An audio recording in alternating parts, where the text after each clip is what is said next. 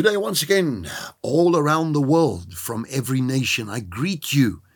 I've had messages from far away places that just respond to this and say, we're with you. We're listening to you in Saudi Arabia, listening to me in Dubai. They're listening to me in the Philippines or in Japan. Or I've just had them from everywhere, or Chile, or from the Amazon. People from the USA, from Germany, and all over, even Israel, and even from Russia. I've got people listening.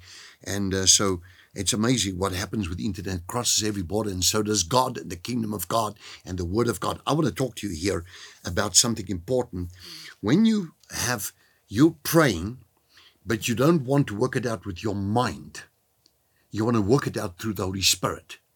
The natural man does not receive the things of the Spirit of God, says the word of God, 2 Corinthians 2. For they are foolishness unto him, and he cannot discern them. But the spiritual man judges all things, yet he is judged by no man.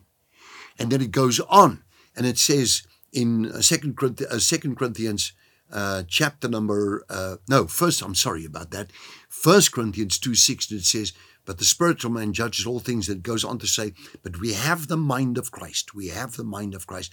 1 Corinthians 2:16. And then here it says the Spirit himself, Romans 8:16 says, he testifies and confirms together with our spirits, assuring us that we believers are children of God. Notice the word, the Spirit himself testifies and confirms together with our spirit. Our spirits, as fellow heirs with Christ, born again believers, saved by the blood of Jesus. Here the Bible says, right here in the Amplified Bible very clearly, also the King James, it says very clearly, the Spirit himself testifies, witnesses with our spirit. Now people ask questions.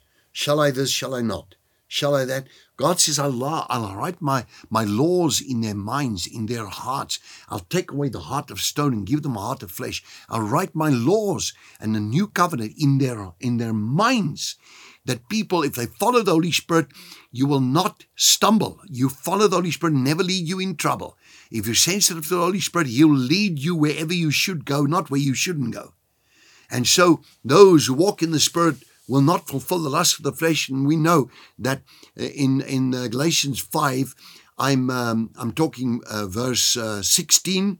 And then, of course, we go on from verse 22, that it says, if we live in the Spirit, then also let's keep in step with the Spirit, from the NIV translation.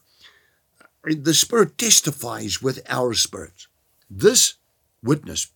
Now I get people come to me and say, what do you think about this? I've got to make this decision. Like I said yesterday on Heart to Heart. Then I would say, well, I think. Then I'd go and I pray. And then I go back and I say, no. I'm not getting the witness of the Spirit. This thing is wrong. This thing is altogether wrong. Now, I'm going to deal with the New Amplified Bible tomorrow, but today I'm going to deal with the Old Amplified Bible, just quoted as I remember it, because the Amplified Bible is different, so it takes the Greek and the Hebrew, lifts it out so you can understand what happens there a little bit better, and it saves me a lot of explanation from the Greek or the Hebrew. Then the Amplified Bible says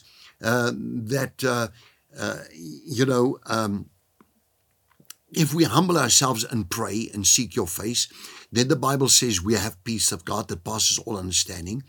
And then it says these words in Colossians 3:15. I'm steering towards that one. Let the peace of God, let the shalom, the peace, complete peace of God, rule as an umpire in your hearts, deciding and settling every question that arise in your minds. Let the peace of God rule as an umpire. Peace becomes the umpire of right, between right and wrong. It's called the conscience there, right there, in your heart. Do it or don't do it. Start scratching, you can't. It's just like it is. So let me continue with that tomorrow, and I'll be right back with you on Heart to Heart. God bless you this day. Love you lots.